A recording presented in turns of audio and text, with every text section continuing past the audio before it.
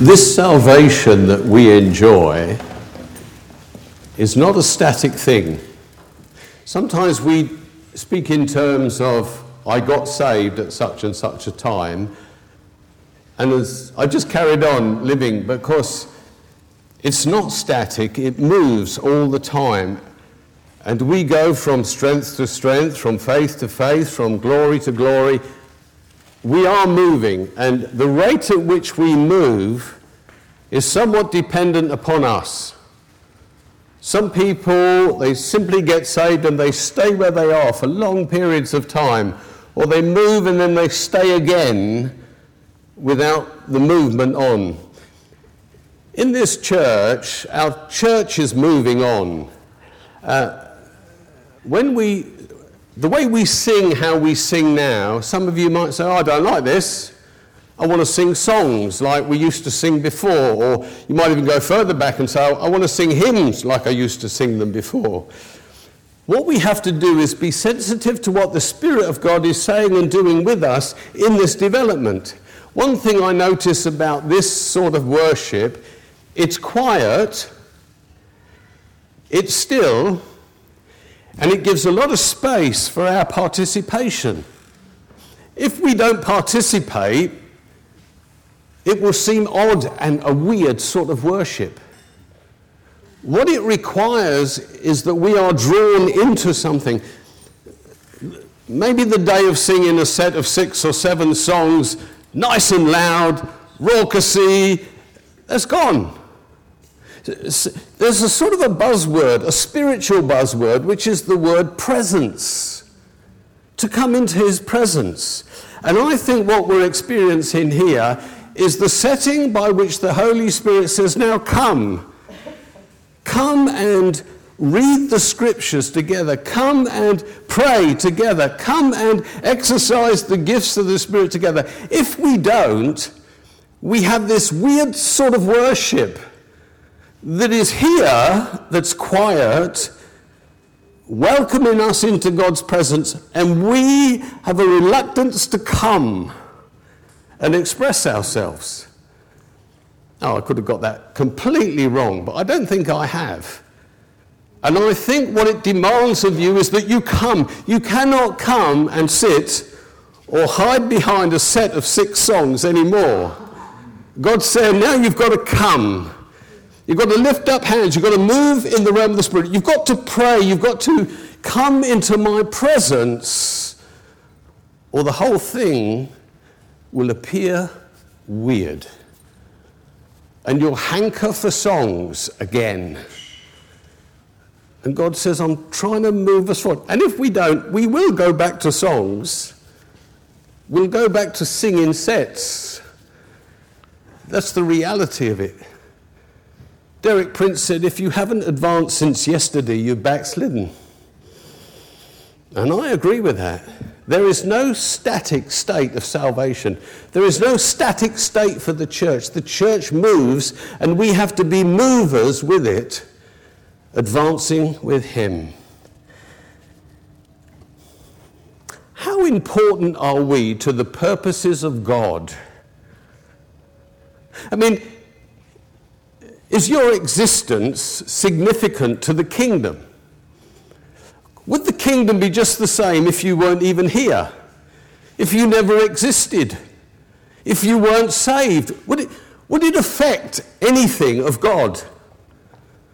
Are you important? Are you relevant? As a church, are we important to God?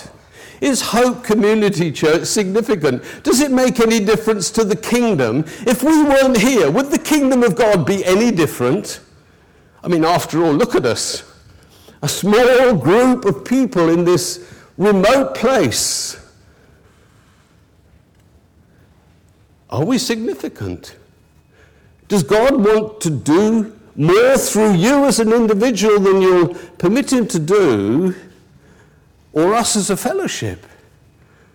I want to seek to answer those questions a little bit this morning. We live in an age of celebrity status, don't we?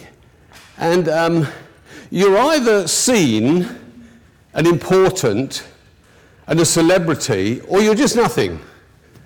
And when I listen or watch reality TV, and I don't like it very much, and I listen to phone-ins on the radio, that just reinforces my opinion about the great mass of people are just a mass. And the only people that count are celebrities, people of renown, people who are there, people who are charismatic, people who have power, people who have money, people who have ability. Now that's what society tells us. That's a downright lie. But that's the society in which we find ourselves, and its effects is, I'm just one of the mass. I'm not important. I'm not significant. I can't make a difference. Who am I? And we transfer this into the kingdom of God. And we have some of this celebrity stuff in the kingdom, don't we? You know, I'm not as gifted as Bill Johnson, Heidi Baker, Joyce Meyer. I mean, God bless them. I'm not trying to pull them down. What I'm saying is, they're just people like you, for heaven's sake. There are no difference in them. You say, well, they have a gift in, they can do something. You haven't got a gift that is waiting to burst forth on the scene of the kingdom of God and make a tremendous difference. Of course you have. They've simply just stepped into what they believe that God has called them to. But we shrink back, thinking these are special people, and we're not. We give them celebrity status, and they're wonderful people. I'm not trying to pull them down. I'm trying to lift us up. I'm trying to elevate us to see who we are in God. It's not us and them. I thank God for the great characters. I thank God for the Billy Grahams and the Reinhard Bonnke's and the, C.S. Lewis's, and whether they're authors or preachers or head ministries, thank God for them. But if you ever read their story, they come nearly always from humble beginnings. Lower than most of you, possibly. In a bigger mess than you ever were. But they have stepped forward as an example to us that we can all step forward. And I get this from Scripture as well. Moses, the greatest patriarch of all time, it says. And it says, no one was greater than Moses until Jesus came, and he was the son of a slave. Understand, nothing was on his side. David was just a shepherd boy in the fields looking after sheep. Who was Mary? She was just a poor girl from the country. God has so much more for us. God's in the business of raising us up. Us as a church, and you as a person. You are not nothing. You are gifted of God. Let me show you what David wrote in Psalm 40, verses 1 to 3. We could have it up there. Psalm 40, 1 to 3. David says, I waited patiently for the Lord, and he turned to me, and he heard my cry. He lifted me out of the slimy pit, out of the mud and out of the mire. See what he's trying to say? I couldn't have been in a worse mess. A slimy pit, a mud and a mire. I was stuck in this filth. I was locked in something down here. And he said, he set my feet on a rock and he gave me a firm place to stand. He put a new song in my mouth, a hymn of praise to our God. Many will see and fear and put their trust in the Lord. You say, oh, that's David. No, it's you. The application of the Psalms is first to David, second to Jesus, and thirdly to you. He's speaking to you. God has picked you up from the mire, from the slimy pit, from nothing and established you on a rock, on a firm place. And he says, now you're on this firm place. There is nothing stopping you from living a life that glorifies God. Just like David did, just like Moses did, just like the other saints that we read about. They were in a mess. The slaves used to be in the mud and mire. They were gunging it up with their feet so they could make clay with it. It was literal for them. And God raises up this man, Moses, in the same way he wants to raise every one of us up. Establish us on a firm ground and live for the glory of God. And it says, he'll give a song in our mouths. Now this song, you can either sing it or speak it or live it, but what it says, you will manifest the glory of God. That's what he's called all of us to do. Some speak it, some sing it, some simply live it. And the result is that when people look to your life, it says they will see and fear the Lord and put their trust in him. It isn't a job for the super saints. It isn't a job for the Joyce Meyers. It isn't a job for the Heidi Bakers. It isn't a job for the Billy Grahams. It's a job for us. But the devil's job is to keep you down. You're not a super saint. You're just an old sinner saved by grace. Well, you're not an old sinner saved by grace. You've been lifted and established on a rock that your life might be lived for the glory of God. You have to believe what God has said about you, because if you don't, you will believe what the devil has said about you, and he said your life will never count for anything. You're just one of hundreds and thousands of millions of other Christians who sit in the pew and live good lives. If that's all you've been saved for, that's pathetic. You haven't been saved just to be good and come to church. That's the worst that religion offers us. We've been saved that we might be significant in our lives, in the world, turning men and women to God. And he gathers precious people together into fellowships, and his desire is to use them for his glory, that they might manifest God in that place. And we settle for much, much less. And who is robbed?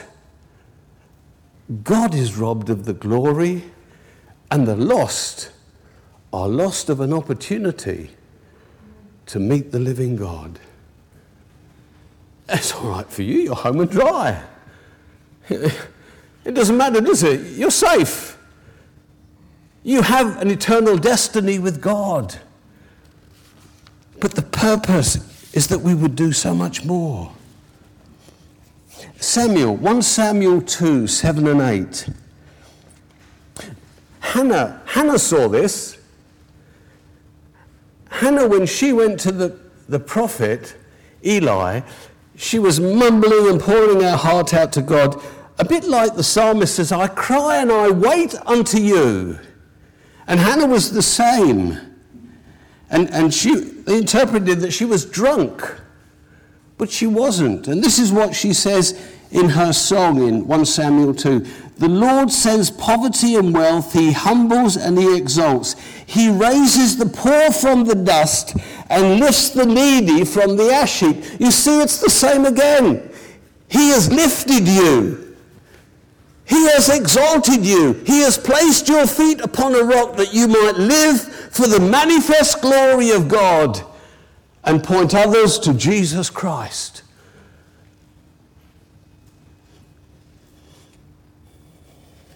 In Luke, someone else said something very similar to that. Luke chapter 1. This is Mary. We call it the Magnificat, don't we? It says this in verse 36, and Mary said, and remember who Mary was. Mary was just a peasant girl, very poor, nothing that you would have looked upon especially. My soul glorifies the Lord, and my spirit rejoices in God my Saviour, for he has been mindful of the humble state of his servant. From now on, all generations will call me blessed, for the Mighty One has done great things for me. It's the Mighty One who has come in your life to lift you. You cannot lift yourself. You are dust. But the Mighty One has come to lift you. His mercy extends to those who fear him from generation to generation. He has performed mighty deeds with arm, and he has scattered those who are proud in their inmost thoughts. He has brought down rulers from their thrones, and he has lifted up the humble. It's good in some ways that you think you're nothing. You walk in a humility. But don't let it be a false humility that keeps you down there. Because the devil will switch it and not allow you to be exalted by him whose desire is to exalt you. To exalt his church, to exalt his people, to lift us. And that's what Christ died for. Christ went to the cross to lift you.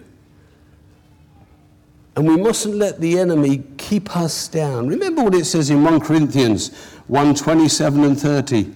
It says, but God chose the foolish things of this world to shame the wise, and God chose the weak things of the world to shame the strong. He chose the lowly things of this world and the despised things and the things that are not. You see, in the very economy of God, you are perfect. Perfect. Because you're hopeless like me.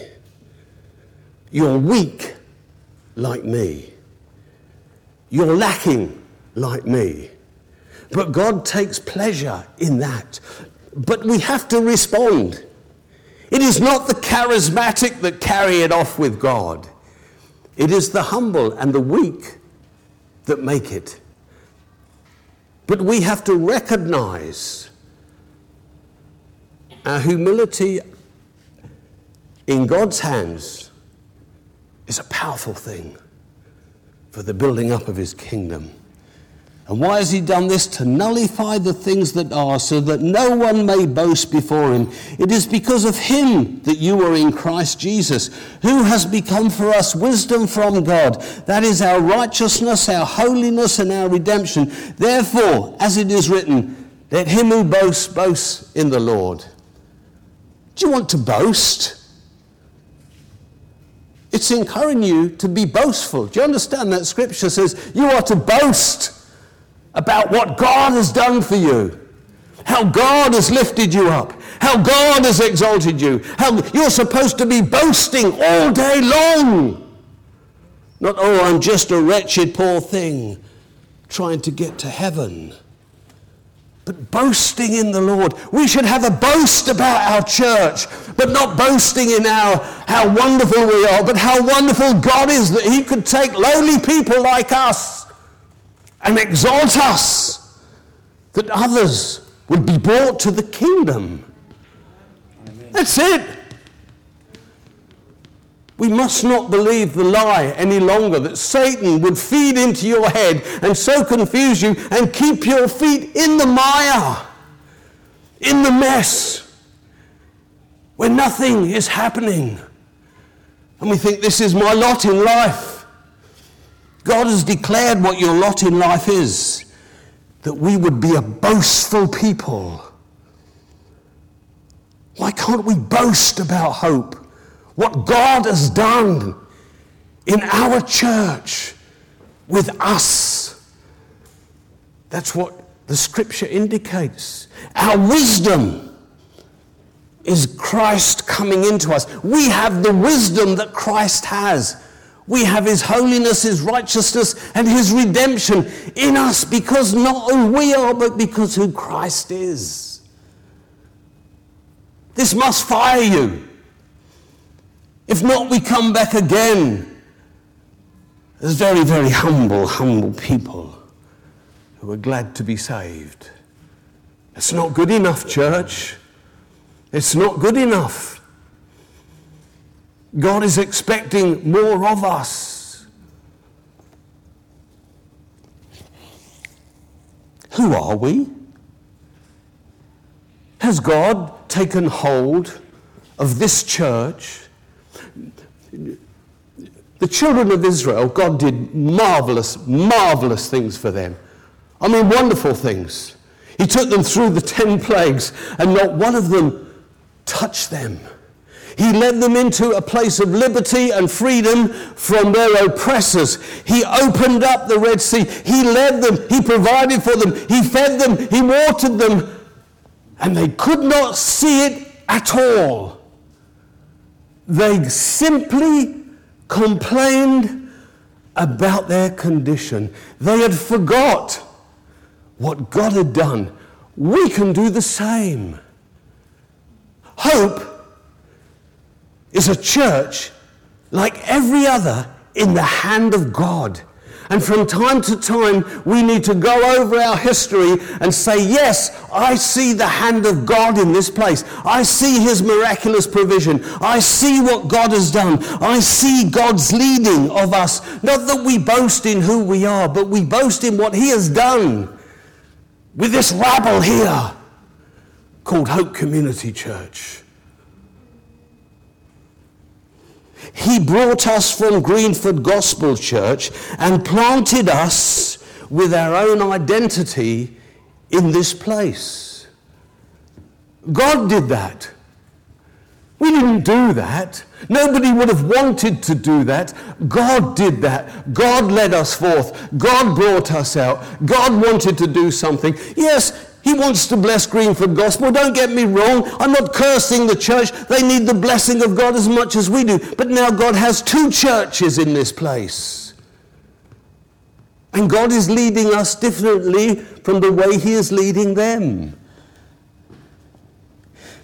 He gave us a building in Perivale. Do you remember? Do you remember the building he gave us? Perfect. I tell you, our income at that time was £120,000 a year from the saints of God giving.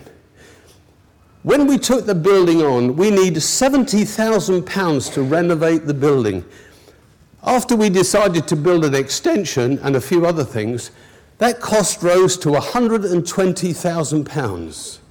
Within 12 months, we had not only continued to give the £120,000, but we gave another £120,000 on top, £240,000. Our giving in 2008-9 doubled. It doubled. It had to, because we never cut anything back, but we spent £120,000 on a building. One lady came into the Bible school who only ever came to this church once and gave a gift of £25,000. She never worshipped here. And why am I saying? Because we need to remember our history. Remember what God has done. Remember how God has led us. Remember that we are significant to God. This is as significant to God as any other church on the planet. You better believe it. Because God honors all his children the same. And he wants us to do great and mighty things within the context of who we are in this place. After that, and we had the cafe, God did a wonderful thing in our cafe. Let me tell you the story, just in case you've forgotten it, or you didn't even know the story. We extended the centre and provided a cafe there. We asked you one Sunday morning, could you name what name you would like for the cafe? You gave us a list of something like 10 names, 12 names. I sat there on that Monday morning with Matthew Delbridge and Nikki and myself. I remember it as clear as anything. And we looked at these lists of 12 names, and Cafe Rendezvous was on the top. We asked each other what we thought of different names, and you can imagine no one agreed on the name. So the list went on the pinboard, and I remember saying, the Holy Spirit will either show us what he wants to call this church, or we'll take it to the church, make up a short list, and you can vote in the same way we decided on the name of this church. That was on the Monday following the Sunday meeting. I pinned it on the board. On Tuesday, there was healing rooms. Now, what I call the cafe now didn't look like a cafe. It was a shell. It was concrete. No furniture. Nothing outside, nothing inside. Just a shell. The healing room people were doing worship, and I said, I better sit just outside here on a chair because somebody might come and I can usher them into the healing rooms. As I sat there, it was 8 o'clock at night. It was dark. I saw a lady coming up the road. Oh, I thought, I wonder if she's coming. She crossed the road. It was obviously she was coming to the cafe. I opened the cafe door and she said to me, is this Cafe Rendezvous?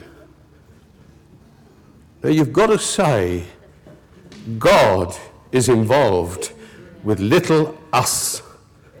He wants to do great and mighty things through you and us. I didn't know what to say to the woman. I thought, how do you know this? Who are you anyway? I've never seen you. Why have you come with this?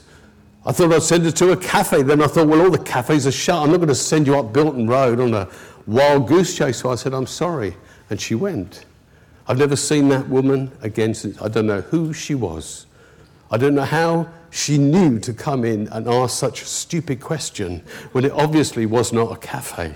Is this Cafe Rendezvous? God had sent her. That is the wonderfulness of God. Afterwards, I said, God, why did you do that? Why did you do that? It must have a reason. And God clearly said, if you own something, you name it. You named your children. Nobody else names them. Your parents named you, I presume. It was God's cafe. Now, we did a stupid thing. I did a stupid thing. We did a stupid thing. We took back the ownership of the cafe from God. We set up a manager. We said how it would run. We determined what we should do. We didn't consult God once. We just thought we knew what we would do. So we set up a cafe. And for 2.5 years, it traded like the world traded by buying and selling, buying and selling. And in my heart, I knew there was something wrong, that we should give and receive, give and receive. After 2.5 years of that, the finances in our church were taking a dive downwards. Our finances have never started to rise yet. We struggle financially in this church. Let me tell you that. We struggle. We struggle to pay salaries. We struggle to pay our rent. We live from hand to mouth, from month to month. That's the reality of where we are as a people. That's not good. That's not good for us to know that. We need to examine our hearts about this church. I spoke to God about this whole area, and God spoke very clearly to me just before Christmas of 2012, and he said, read George Muller. I knew of George Muller. George Muller lived by faith, simply trusting God. He said to me, read George Muller. Do you know, I am so stupid at times. I can't understand how silly I am. I said to God, I'm going to get some book tokens at Christmas. I will buy some George Muller books. Isn't that stupid? I mean, if God said to you now, get out, walk out the room, Sue, would you go? Of course you would. You wouldn't say, I'll do that at Christmas. No, of course you wouldn't. I did. Somehow I managed to fob God off. And then a week later, God spoke to me exactly the same thing. He said, Philip, read George Muller. And you know, I said to God, we've had this conversation. I can remember it as clear as anything. I said, I told you what I'm going to do. I'm going to get some book tokens and I'll buy some Muller books at Christmas. How crazy. How crazy. When you know it's God speaking, you think up some daft answer. What is wrong with us? I thought this should know. You remember when Pharaoh was plagued with all the frogs? And he said to Moses, stop them tomorrow. Wasn't that a stupid thing to say? I would have said, stop them now. Moses said, stop the frogs now. Oh, he said, stop them tomorrow. We'll just enjoy them for another 12 hours. I was as stupid as Pharaoh, honestly. As I'm looking through my bookshelf the next week, I see the autobiography of George Muller. I had it all the time. I just forgot I had it. I took it down off the shelf and I nearly read the entire book at one sitting at that moment. And God said to me very clearly, you're to give everything away, like I said. Give it away and trust me. And so we organised that and we planned to give everything away. The year prior to us giving it away free, the income, and you can read it in the accounts, for the cafe was $7,000. The next 12 months when we gave it away, it was $17,000. This year, after 6 months, is $25,000. We serve a God who is interested in us. He has lifted us from the mire and established us on a rock, and we need to follow the precepts of God as he establishes them and talks to us, and we need not dare make a decision in our lives without consulting the Almighty. If you do it at your peril. His ways are far in excess of yours, and his thoughts are far beyond your thoughts. And if he's our God, he needs to call the shots for our church. God is a great God. God is interested in us. God wants to prosper us and bless us beyond what you could ever imagine. Daphne has constantly stood up in this church and said, what has she said? That's it, you all know. Go. Go. And you've gone. You've gone. Almost 50% of our church have gone on overseas missions. In the last 6 to 7 years, this church, you who've gone on missions, have invested something like £150,000 in your mission. God is interested in us. God has provided for you to go. If you haven't gone, it's probably because you've chosen not to go. Not because God hasn't provided you with the means to do it. And of course, if he hasn't and you step out in faith, surprise, surprise, it's there. We can all go on mission. We can all invest our lives in the things of God. We can all allow God to challenge us and stretch us and cause us to grow in him. He's established us on a solid rock for the glory of him. Sri Lanka, Thailand, Mexico, Kenya, Israel, India, the Philippines. We've gone. And money has not been an object to us. God is in this place. God is as concerned for you as he is Heidi Baker. He has as much aspiration for your life as he does for Billy Graham or Kenneth Copeland or C.S. Lewis or any of these Bill Johnsons or Joyce Myers or whoever you read about and think about or know about. He's got the same for you. Paul Yonggi Cho, with his church of 1 million plus, he said, the only gift that I've got is the gift of boldness. That I would not sit and do nothing. God has gifted you. He's graced you with gifts. In the cafe at this minute, we facilitate 20 community ministries. 20 take part in our cafe, reaching the community. It's amazing. You say, oh, I didn't realize. No, because the devil will keep you in the dark. He will cause you to forget what God has done, to forget God's provision, to forget the guidance of God, the hand of God, the leading of God, the provision of God. From this church, we have either sent out, supported, and encouraged over 12 full-time workers for God in the short 9 years. And there might be some that I did it quickly last night, at least 12 people working full-time for the Lord or have been, not that we've supported them, but we've encouraged them. We've inspired them. They've gone. There are 4 or 5 out there now that are working for the Lord full-time because of the inspiration in this place and because of the anointing of God. There is no limit upon you. You say, I don't think God's calling me. You'd be surprised who God calls. He calls the weak. He calls the broken. He calls those that don't fit the plan to go. Every time my wife sits on the plane next to me, she stops the blood flowing in my arm. But she is determined to go. It's not for the charismatic or the great or the mighty or the strong. Give your life. Give your life. Give your life to the kingdom. Give it. I know I'm only speaking to some of you, but give it. You say, well, what could he do with me? You should know what your gifting is and start moving in that gifting and let God flow through you. He would have thousands and thousands more full-time workers trusting and believing and walking by faith and responding to the call. You could say, no, that's a job for someone else. That's not a job for me. That's it.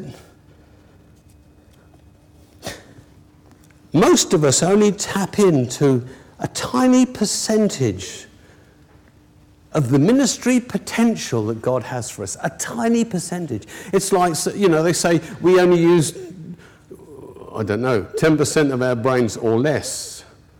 We only use 10% of our potential in ministry with God. Just a little. Just the bits that I've said is just a tiny percentage that God has done through us. You say, well, where could we be if we threw our complete lot into this?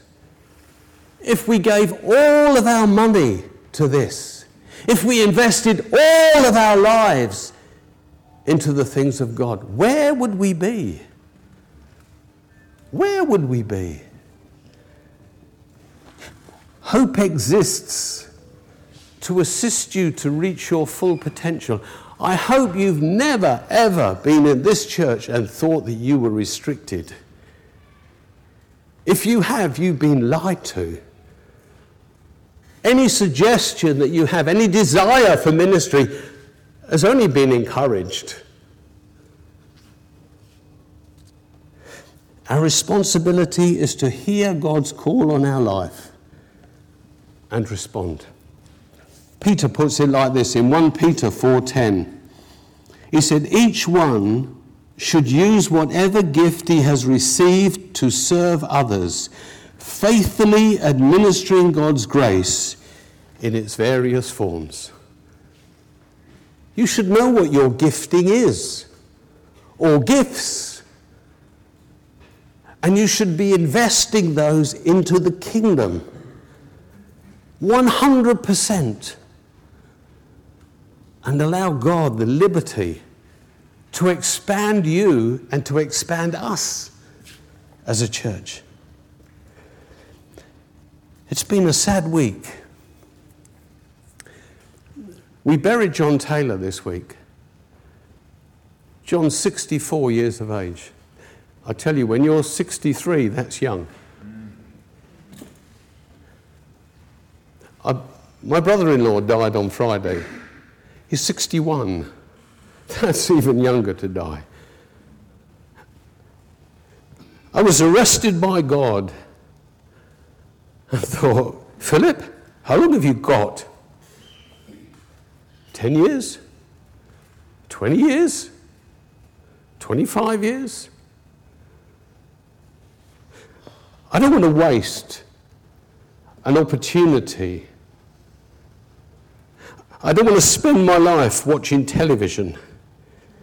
I don't want to spend my thought life filled with a lot of junk that is totally ineffective in the kingdom. Yes, I want to love my family, and I want to enjoy myself, and I want to have fun, and I want to do all these things. I can have that. And the kingdom.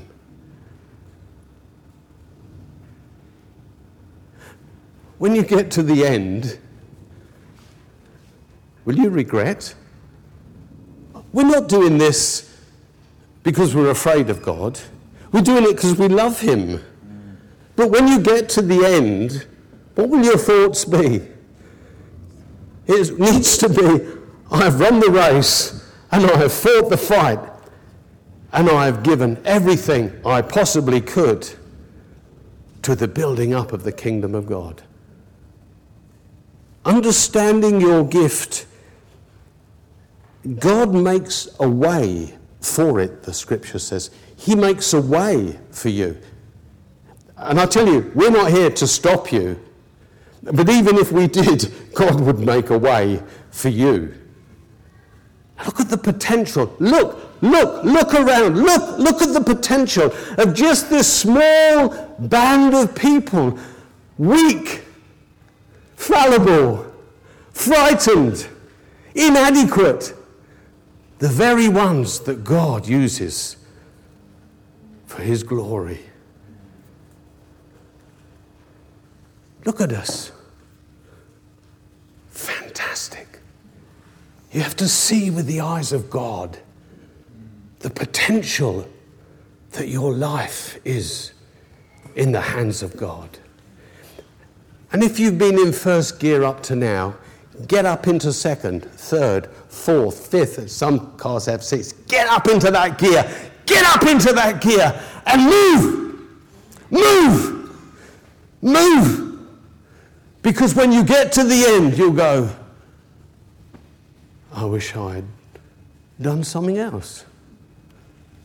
I wish I'd done more. I wish I'd exercised my gift. I wish. Too late.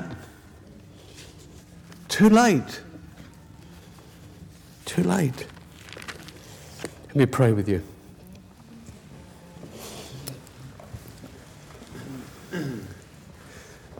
Jesus, I want to thank you for those two precious lives that left us in the last couple of weeks. For John and for my brother-in-law, Mike. Lord, they knew you, they loved you, they served you. And Lord, as I look at their lives, I can't help by thinking about the brevity of life. How it goes so quick. And Lord, we can make up for times that we've allowed to just whip past us and we've had our heads somewhere else. Lord, I want to thank you for what you've done in this church, for the story that we have, for the journey that we have, seeing the hand of God upon us and the wonderful provision that you've made in our personal lives. But God, do so much more with us, I pray. Don't let us be lethargic, please. Come and shake that which needs to be shaken in us. Lord, that our hearts will overflow with a passion and a desire to serve and to give and to bring glory to your name. We ask this in Jesus' precious name. Amen, Lord. Amen.